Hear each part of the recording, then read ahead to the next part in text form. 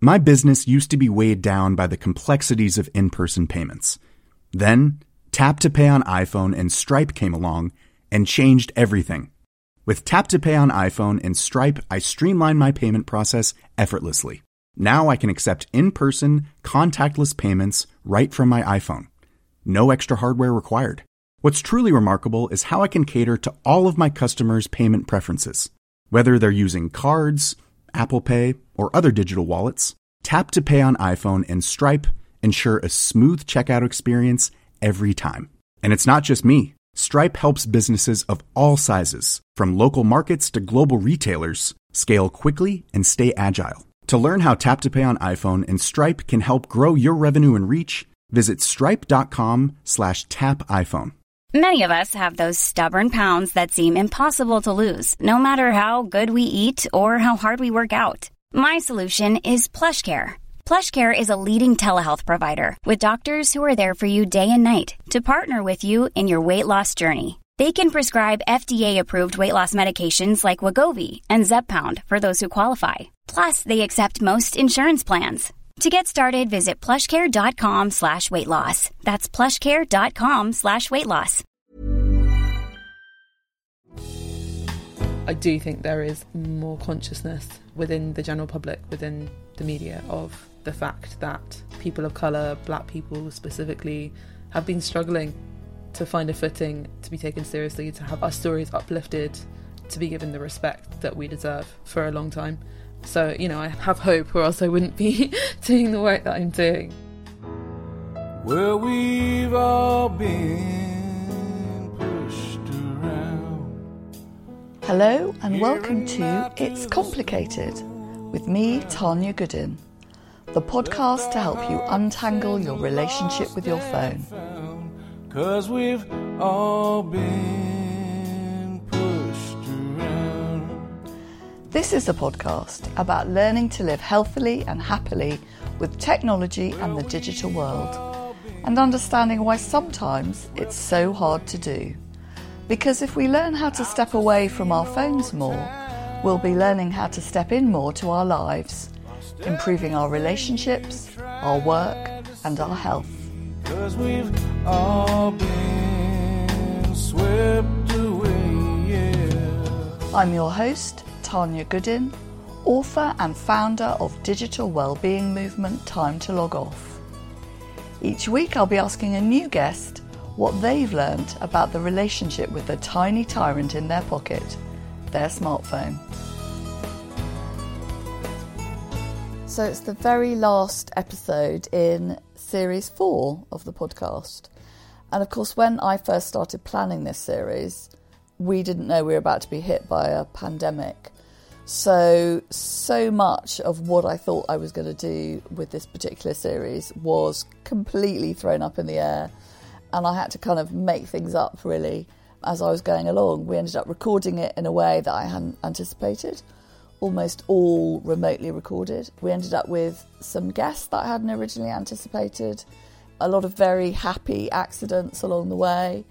And I wonder if it's a bit of a metaphor for lockdown, that the last few months haven't necessarily been what we planned or we expected, but actually some quite good stuff has come out of it. And some particularly good stuff for me is the chance to chat with my very last guest of the series, because she's actually somebody I've been trying to get hold of and interview since Series 1 last year. So I'm chatting today to Charlie Brinkhurst-Cuff, who is GalDem's head of editorial. She's also the host of the Growing Up with GalDem podcast, and she's the editor of Mother Country, Real Stories of the Windrush Children. And in case you haven't heard of GalDem, it's an online and also print publication which is entirely devoted to telling the stories of women and non-binary people of colour. So it really platforms underrepresented modern voices. And a lot of our chat today was about, unfortunately, one of the other big themes of lockdown, which was racism. And we talked about not just the behaviour of people online, but actually the racism that is kind of built in structurally to a lot of the platforms that we're using, particularly social media. We talked about algorithmic bias, We talked about the story of Galdem and what Galdem's been doing in lockdown. And obviously we talked about Charlie herself and her experiences as a journalist using technology and how she first started out writing online, which is actually a really lovely story. And she introduced me to a whole new kind of part of the internet that I didn't know very much about, which I won't spoil by telling you up front. It was a really lovely, very wide-ranging chat. She's an incredibly thoughtful woman to speak to. And I think it's a really important subject that we were talking about, and some really good stuff in here about what we can all be doing differently. So I hope you enjoy the very last episode in Series 4, and I look forward to welcoming you all back again for Series 5 later in the year.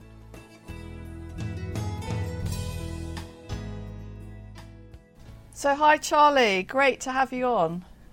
Hi, it's a pleasure to be here. I just want to explain in advance that we're recording this in the middle of Storm Ellen, so there's a howling wind outside the room I'm recording this in, just in case anyone hears anything. I don't know what it's like your end, Charlie, but it's very windy here. It's actually not too bad in South, but I was woken up a few times in the middle of the night by some some howling, so I'm sure it will come back this way. So there's so much I want to talk to you about, but I want to kick off with two things that we've talked about a lot in lockdown, which were TikTok, which has become, it started the year as a massive phenomenon, but became even more popular in lockdown, and unfortunately racism online. And there is, unfortunately, a rather unpleasant link between those two. And one of the reasons I really wanted to chat to you today was because of this fantastic investigation you did in The Guardian, how racism became a hot trend for TikTok's teens. So can we kick off with you just explaining a little bit about the investigation that you did and what you found about what was happening on TikTok? Sure. It was actually an article that I published on Galdem, not The Guardian. Oh, sorry. That's okay. But yeah, the investigation, or feature rather, I basically got started on it after seeing a lot of worrying videos, not popping up on TikTok itself, but on Twitter. Because interestingly, that's kind of where people went to kind of call out the sort of influx of racist videos on TikTok. Yeah. So on Twitter, there was quite a few teenagers who were posting these extremely, very overtly racist videos.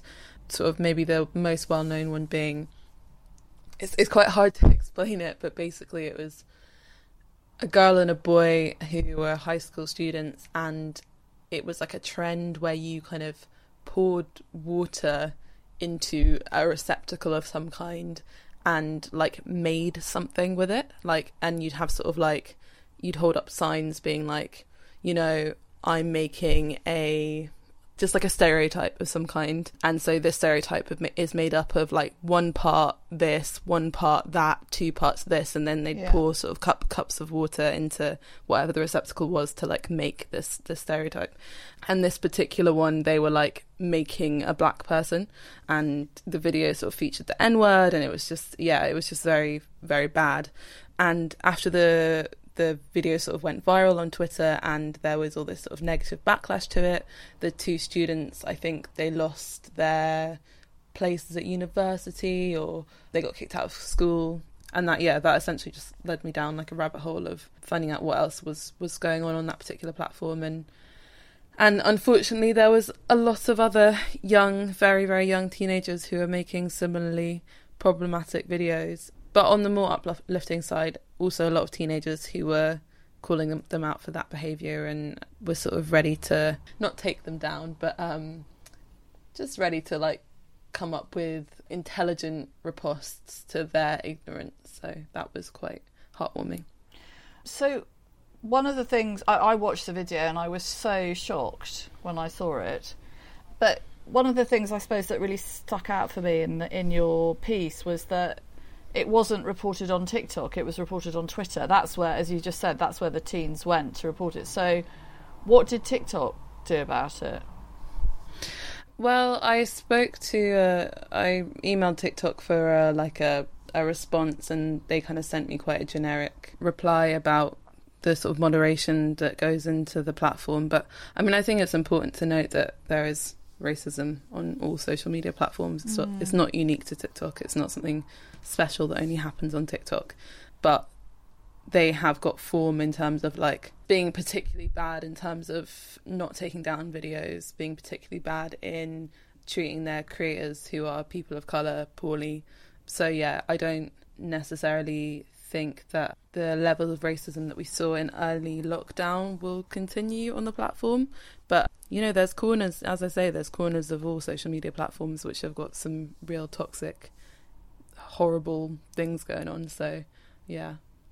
What was it, do you think, early on in lockdown that made that type of video proliferate? I mean, yeah, I know this is a massive question, why there is so much racism online, but was it, you know, everyone just, you know, they had so much time on their hands, or was there something about what was happening around that time? It's difficult to know whether or not there was more happening during lockdown, or whether or not we started to notice it more in lockdown. More reporting of it. Yeah, exactly. And I don't have the answer to that, because I know that there were young people here on TikTok prior to 2020 who were also complaining of coming across really horrible things. But what I will say was that there were a couple of trends that were led themselves particularly well to racist jokes and to, well, they're not even jokes, it's just racist nastiness. And yeah, a couple of trends that helped to embolden people, I think.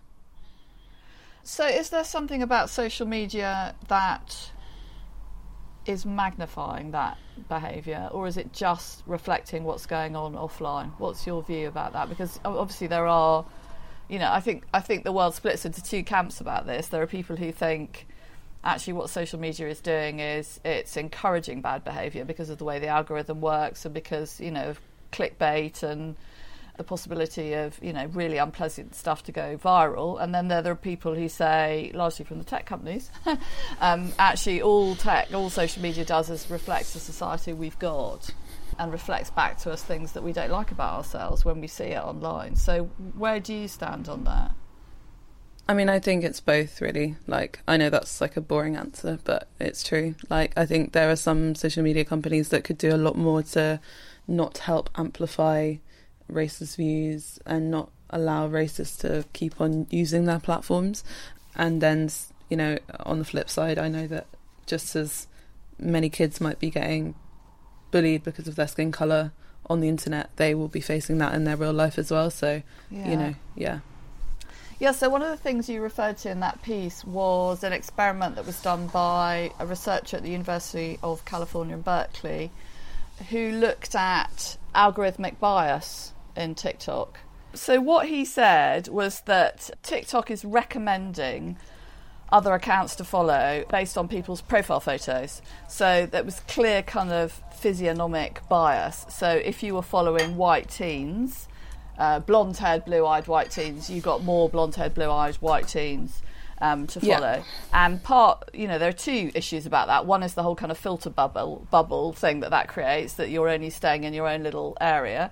And the other is something that you referred to earlier, which is that content creators who are black and people of colour are not visible, because simply the algorithm is saying you won't be interested in somebody who's black because you're following, you know, largely people who are white. Yeah, and I mean, I think when I read that, it's just shocking that the people who create these algorithms' own biases sort of infect these platforms that are used so widely. I just think it's the most ridiculous and heinous thing. I don't understand why it would ever be a smart thing to do or to sort of program into any system that you're creating. Yeah, I mean, he called it face-based filter bubbles. And when I thought about it, I thought, do I want to be recommended? You know, if I'm following people who've largely got blonde hair, I don't want to be recommended people who've got blonde hair. You know, that's not the basis on which I'm following people. I'm following them because of the content they're creating and, you know, the areas they're interested in. So yeah, like you, I thought someone somewhere has said we need to look at the faces of these people and say that's who you want to hear from. I don't think in fact, TikTok said they denied that actually went on, but in his experiment, which BuzzFeed replicated, they found exactly the same thing, right down to ethnicity and hair colour on everyone that they were following. So you're the head of editorial at Galdem. I've been such a fan of Galdem since I first came across you, which I think was about 3 years ago. So that was a couple of years after you started. And for people who are listening who haven't heard of Galdem, you're an online and print publication, and your kind of mission is telling the stories of women and non-binary people of colour. And you talk about the whitewashing of the media landscape, the fact that the current journalistic landscape is 94% white and 55% male, and you're trying to redress that imbalance. So tell me a bit about what you do, Charlie, and in the 5 years, because I think you started in 2015, or was it 2014? That Galdem? Yeah, 2015. 2015. Right, yeah. So in the 5 years that you've been around, have you noticed any changes? Have you noticed any improvements? You know, what is happening to the whitewashing of the media landscape? Is it getting any better? I get asked this question a lot. I mean, it's hard to quantify because there's not enough data kept on different ethnicities within newsrooms and within media in general. But from, more recent studies than the one that we cite when we say that the media is 94% white and 55% male, which came from a study that was conducted by City University in 2016, there doesn't appear to be a huge amount of change. What I do think has changed is the types of content that mainstream publications have decided to focus on. And that's been really exciting to watch. And, I like to think that Galdem has had a small hand in that. And I think following the sort of resurgence in the Black Lives Matter movement over the summer, we'll see it happening with even more speed than it was before in terms of people actually caring about race issues, how we report on race in this country, hopefully, and then the knock-on of that being how we report on any issue to do with marginalised people within this country and how it needs to be given due care and diligence. I think as we saw earlier this week with the BBC blackout, so people calling for the BBC to be boycotted for a day because of their use of the N-word and their decision to double down on that until eventually they apologised. I do think there is more consciousness, within the general public, within the media, of the fact that people of colour, black people specifically, have been struggling to find a footing, to be taken seriously, to have our stories uplifted, to be given the respect that we deserve for a long time.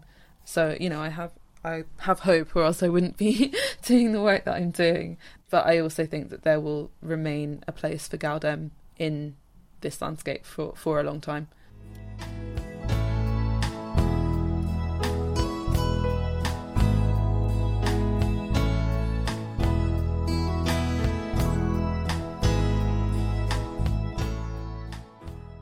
Tell me a bit about your view about the Black Lives Matter movement this summer particularly, because the movement's been around for a while.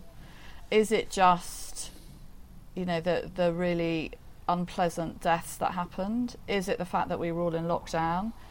Is it the fact that social media enabled that to be, people to see what was going on for themselves that made the difference? What do you think has caused this wave to be as strong as it has been? Yeah, I think it's very likely that COVID had an effect in terms of visibility. It felt very different from the summer of 2016, which is when I last remember Black Lives Matter sort of being at the top of people's agenda. I think that in part has to do with how the media landscape has changed, as I said before, and there perhaps being slightly more black journalists in positions of relative power, or having platforms that they've built up since the social media age sort of began, and being able to use them really effectively to get their message out. And then, I definitely think the sort of the boredom of for some people at least of COVID, in terms of having a lot more time to yourself, spending a lot more time online. There's studies that people that I read that said that people were spending a lot more time online during coronavirus, or during the lockdown period rather. I think that definitely would have had an impact. So and then finally, of course, the the deaths themselves. But again, it's that thing of like, you know, this, as I'm sure you'll know, Tanya, like this, the deaths aren't new. They didn't stop between 2016 and 2020. They were always ongoing. There were always horrible cases. They just didn't happen to get the media attention that George Floyd's death did, that Breonna Taylor's death did, that Tony McDay's death did, or obviously all at different variations. But yeah, it was a very overwhelming time period to be a black journalist, but also I'm obviously pleased that the discourse happened, that it continues to happen. Yeah. Step onto the legendary clay courts of Roland Garros, where the world's best players battle it out at the French Open for a chance to win a Grand Slam title. Tennis Channel Plus is your place to watch. Stream every court from your phone or smart TV live in HD. See the action unfold as legends fight for glory and new rivalries emerge. Daily live coverage begins Monday, May 20th, with match replays on demand so you never miss a moment. From the first serve to the final point, Roland Garros promises unforgettable moments and new chapters in tennis history. Stream now with Tennis Channel Plus to be there when it happens. A lot can happen in the next 3 years. Like a chatbot may be your new best friend. But what won't change? Needing health insurance. United Healthcare Tri-Term Medical Plans are available for these changing times. Underwritten by Golden Rule Insurance Company, they offer budget-friendly, flexible coverage for people who are in between jobs or missed open enrollment. The plans last nearly 3 years in some states, with access to a nationwide network of doctors and hospitals. So for whatever tomorrow brings, United Healthcare Tri-Term Medical Plans may be for you. Learn more at uh1.com. Life is full of awesome what-ifs, and some not so much, like unexpected medical costs. That's why United Healthcare provides Health Protector Guard fixed indemnity insurance plans to supplement your primary plan and help manage out-of-pocket costs. Learn more at uh1.com. My business used to be weighed down by the complexities of in-person payments. Then, Tap to Pay on iPhone and Stripe came along and changed everything. With Tap to Pay on iPhone and Stripe, I streamlined my payment process effortlessly. Now I can accept in-person, contactless payments right from my iPhone. No extra hardware required. What's truly remarkable is how I can cater to all of my customers' payment preferences. Whether they're using cards, Apple Pay, or other digital wallets, Tap to Pay on iPhone and Stripe ensure a smooth checkout experience every time. And it's not just me. Stripe helps businesses of all sizes, from local markets to global retailers, scale quickly and stay agile. To learn how Tap to Pay on iPhone and Stripe can help grow your revenue and reach, visit stripe.com/tapiphone.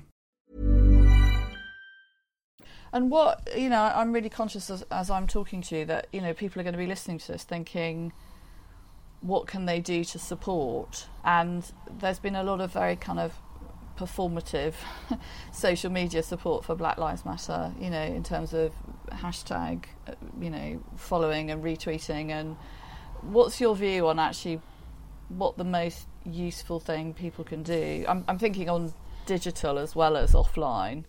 Yeah, I mean, support. Again, this is a question I get asked quite a lot, and I feel like... I'm so sorry, I'm asking you No, it's okay, don't worry. No, but I just think it's an important thing to address, because I think one of the most frustrating things to me during that time period was the amount of white friends or acquaintances from my past who sort of popped up to me to ask what I wanted them to do. You know, I'm not an activist, I'm a journalist, and there is a lot of information out there, so I would just say Google and go on social media, because I don't necessarily want to be telling you what to do. Everyone's got a different place within the movement. Everyone can be doing something, sure, but like for me, just as a random black person, as a black journalist, to be telling you don't have all the answers. No, of course not. It wouldn't be possible for me to. There's things that I'm doing, and I'm on this journey as well. Like I as I say, I'm not an activist, but I care deeply about Black Lives Matter on a personal and political level, and in the stories that I tell and in the voices I choose to uplift with the platforms that I do have, I'm very conscious of that all the time. But yeah, I think there's at this stage there's plenty of resources out there for people who are genuinely seeking next steps, and that's really exciting. I think that so many people have taken the time, taken the energy to create these infographics, to create these lists, yeah, all you have to do now is put in a little bit of work to find them, I think. Can I just tell you about one of the pieces that you commissioned? I don't think you wrote this yourself on Galdem, that I absolutely loved, which was, I felt a real story of lockdown and COVID-19, which was how South Asian corner shop culture helped the UK survive COVID-19. I actually read that piece and said yes out loud. And I remember having this conversation with my neighbours. So what the piece is about is the fact that so many of us rediscovered our corner shops. Because we were let down so badly by the big supermarkets and the big kind of impersonal chains who weren't relating to us as consumers, as being part of our community. And it was an absolutely brilliant piece about how those families built those businesses and felt very strongly that they were a central part of the local community. And when COVID hit, they were there to support the community and kind of, give us what we needed. And I was absolutely thrilled when I read that corner shops and independent grocers had reported a 63% upsurge in trade during lockdown as a result of us rediscovering that. So I love that piece. What was your thought when you read it? Were you, again, one of those people like me who thought, well, about time that we're saying this, that these are important parts of our communities? Yeah, well, it was a piece that I conceptualised, actually. So, so it came from the fact that I had been obviously going to my corner shop probably for the first time since I'd moved into my house about a year ago, and I just saw how much trade they were getting, all the sort of boxes piled up, and also saw there's a local classic sort of local Facebook group where everyone just complains about everything, and I saw people sort of talking about how grateful they were to the corner shop on that page as well. And then I spoke to Sana Hack, who's the journalist who wrote the piece. She's a former Galdem intern and just an absolutely, as you have read, brilliant writer. And yeah, I just gave her this sort of nugget of an idea, and she took it away and created this beautiful feature. So yeah, I was really, really pleased with how it turned out. It was exactly kind of what I was hoping it would be, and she really went above and beyond in terms of finding interviewees and really sort of telling the story of the South Asian communities who she references within the piece, and not just their sort of successes, but also, how hard it's been since a lot of them moved over in the 70s and the racism they suffered and so on and so forth. So yeah, I was super, super happy with that piece. I mean, like you, we had a local WhatsApp group, and everybody on the WhatsApp group was talking about our corner shop, who I've been a customer of for over 20 years. So I know the family really well, and everyone was saying, how wonderful they were being. And I remember us all saying, we must not forget this. We must remember the fact that they were there for us. 100%, when we were all in lockdown. And it was a really, really emotional reading the piece, actually, talking about some of the struggles that those families faced when they first came to Britain to establish themselves, and then thinking about how much they're now giving back to the community. So I really hope, like you, that they're going to carry on seeing that kind of groundswell of support. There's a lovely quote where one of the owners of the shop says, "My dad's always said it's a community shop, and lockdown has really shown that." Yeah, no, it's as I say, I think it really sort of captures a moment, and I'm with you. I hope that that's sustained. I've certainly still been going to my local Nisa with more frequency than I did before. In fact, 10 minutes before we started recording, I ran out of batteries and ran to the corner shop to get the battery. So yet again, they didn't let me down. I just want to interrupt briefly to let you all know about something really exciting that we've just launched at Time to Log Off. We can't get to you in the real world at the moment through our retreats and workshops, so we've just launched a new online digital detox course. It's a self-paced 6-week video-based course. I'm holding your hand every step of the way through the story of persuasive technology, how to set boundaries around tech, and how to rewire our relationship using a variety of tricks, tips and techniques that we've developed at Time to Log Off over the years. You can find it on the Time to Log Off website, in the online course section, or you can just Google Digital Detox course and find us there. And we're offering a special early bird discount for the first 2 weeks of the course. So do check it out, and I look forward to maybe welcoming some of you on the course in the near future. So obviously the podcast is about our relationship with technology. So I want to ask you a little bit about your relationship with tech. So obviously, you know, you write on Galdem. You obviously use social media. How would you describe your relationship with technology? I guess sort of turbulent, much like everyone's is. I often think I can use social media in a smarter way, but I'm also coming to accept that I will sort of never... There's some journalists who are very good at sort of packaging their work up in these sort of social media size sort of bites, and also sort of being quite public facing on social media. And I actually don't... I've done bits and pieces of that over the years, but I actually don't really enjoy it that much. I don't think it's necessarily for me or where I want my career to go. So I guess that's kind of where I'm at in my head with it at the moment. Yeah. So do you enjoy writing for print as much as you do writing online? Do you feel there's a difference in the two? There's a different audience kind of, or a different approach? I mean, I don't know in terms of audience, because I guess you never... there's been like, throughout the course of my career, there's been like a couple of times where I've like received like letters from elderly people who've like read an article in The Guardian that I've written in print. But beyond that, you don't really get much feedback from your work that appears in print, and it always also goes online now as well. So it's kind of like there's the difference is like negligible.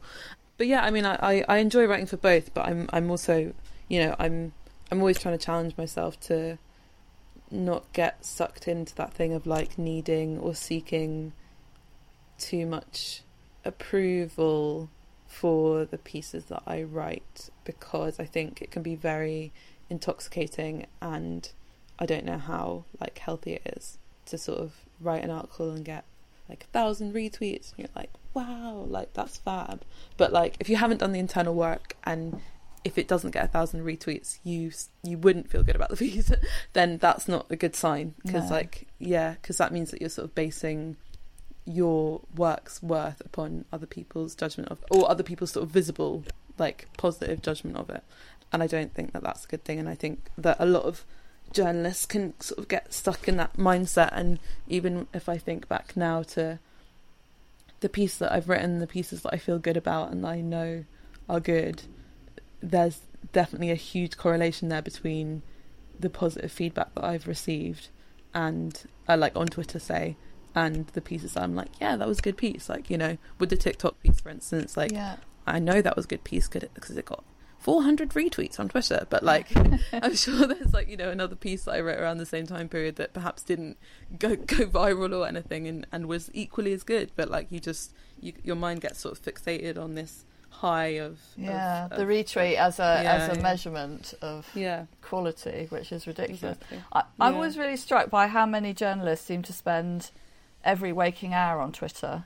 And I just wonder, you know, I'm thinking about the two pieces we've referenced in this podcast, which both very obviously required a lot of research, a lot of in-depth time and trouble to actually, you know, find the stories behind what's going on. And I wonder if, you know, the distraction of spending so much time on Twitter is what's causing a lot of journalists not to take that time and trouble. You know, the pieces are getting more and more superficial, because if you're spending, you know, 12 hours a day tweeting, when are you putting the work in to do the research behind the pieces? It's hard, isn't it? Because I think certainly for a lot of journalists of my generation, you will get commissions based on your tweets. So like you do have to put time and effort into your social media presence until it gets to a certain level, until you get to a certain level of sort of notability. Or you could certainly argue that, because obviously there are journalists out there who even of my age, who have much smaller social media profiles, and they will still get commissions on the basis of them producing very, very strong copy.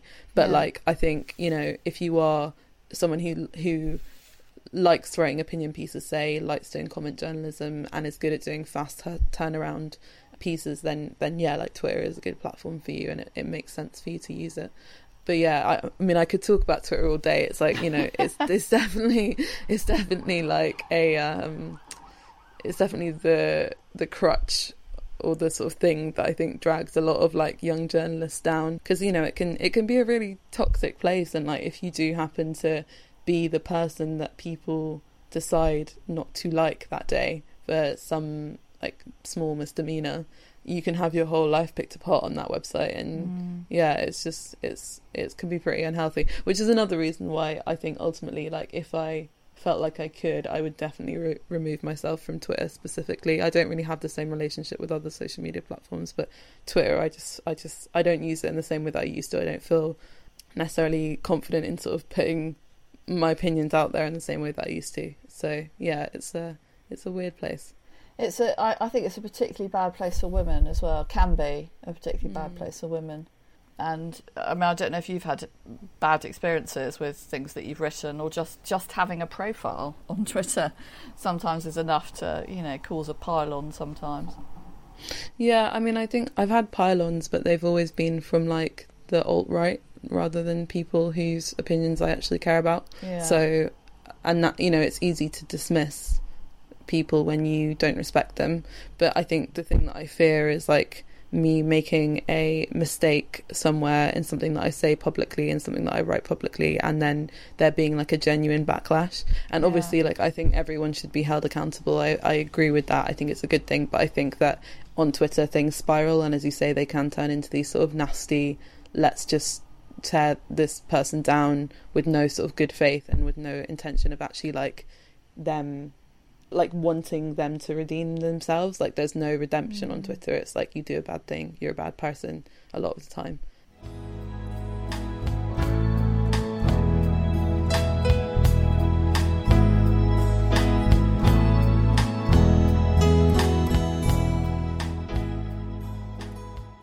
So I always end the podcast with 3 questions, Charlie. So I'm gonna hurl those questions at you now. Sure. And they might, you might want to relate them back to what we've been talking about, or you might want to take them off in a completely different direction. So if there was just one thing you could say to everybody listening about their relationship with the digital world, or their phone as a tool to access the digital world, or technology in general, what would it be? If there was just one kind of message you'd like people to think about. Sure. I think just be smart, and just remember that not everything that happens needs to be online. Yeah. And have you, I don't know, you know, your thoughts about kind of tech-life balance, but have you got anything you do to make sure you get a good balance around online and offline? Have you, no, you know, where are you on rubbish. phones in bedrooms, or, you know, not having email on your phone, or any of those kind of things?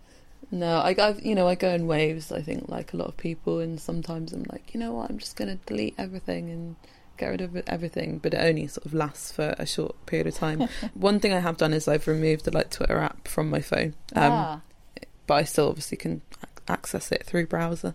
And yeah, at various periods I've removed different apps from my phone. But yeah, I don't really have any hard and fast rules, and I probably definitely do have unhealthy behaviours attached to the internet, but there's a lot of positives that I find on it as well. And especially when I was growing up, I belonged to like a lot of online diary communities, which are that's kind of like a topic for a whole new podcast episode, to be honest, because they're fascinating and I really want to write about them one day. But yeah, from when I was very young, I would sort of write an online diary, and it was actually a really positive experience, and I've met some like beautiful people from it, and when I sort of get to like the internet's crap, that's what I try and remember. And yeah, I'm actually going to a friend's wedding that I met on this online diary site next year, which will be really lovely. Just explain, because I've never heard about these online diaries. So you write your diary and other people read your diary. Is that how they work?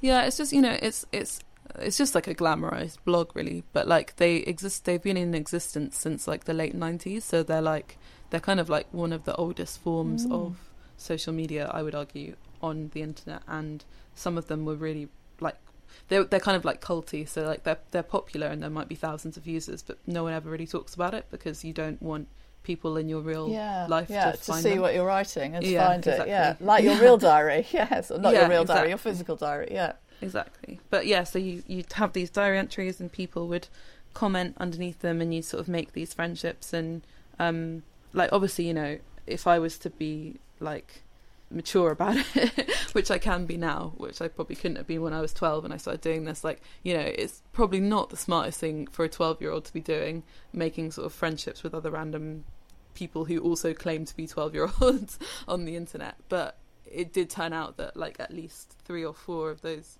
women were actually genuinely who they said they were. And you know, we have each other on Facebook now, and as I say, I'm going to one of their weddings and she's sort of come over and visited me a couple of times in London. So yeah, it's a really lovely thing. One of my other guests said actually early on in the series that, you know, you have to keep reminding yourself there's actually a lot of good people on the internet, and actually they are the majority sometimes. Sometimes it's very easy to think about, you know, all the things that could go wrong and all the unpleasantness, but actually largely there are wonderful communities of very supportive people online. Yeah, definitely. So the final question is, what do you think you've learned about yourself from the way you use the digital world? I think I've learned everything about myself from the way that I use the digital world. It was how Galdem started, and that was a huge sort of turning point for me in my life and in my journalism.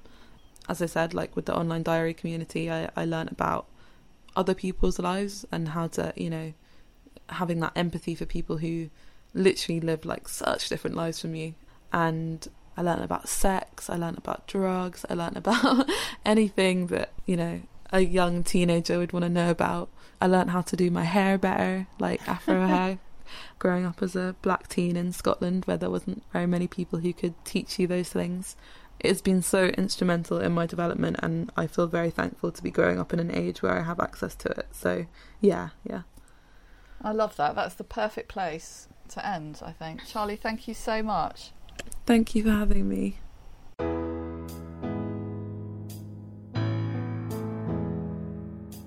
Thank you for listening to this episode of It's Complicated.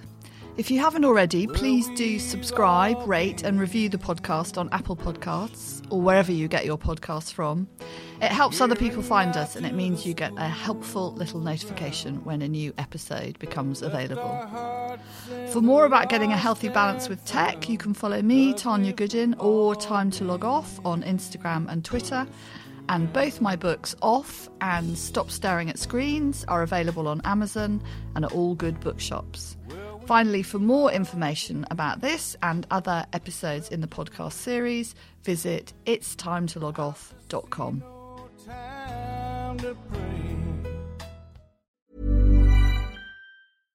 My business used to be weighed down by the complexities of in-person payments. Then, Tap to Pay on iPhone and Stripe came along and changed everything. With Tap to Pay on iPhone and Stripe, I streamlined my payment process effortlessly.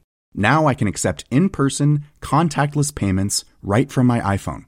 No extra hardware required. What's truly remarkable is how I can cater to all of my customers' payment preferences. Whether they're using cards, Apple Pay, or other digital wallets, Tap to Pay on iPhone and Stripe ensure a smooth checkout experience every time.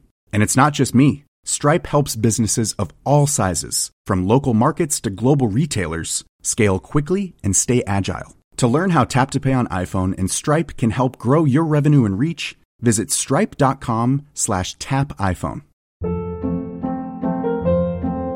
Hold up. What was that? Boring. No flavor. That was as bad as those leftovers you ate all week. Keke Palmer here, and it's time to say hello to something fresh and guilt-free. Hello Fresh. Jazz up dinner with pecan-crusted chicken or garlic butter shrimp scampi. Now that's music to my mouth. Hello Fresh. Let's get this dinner party started. Discover all the delicious possibilities at HelloFresh.com.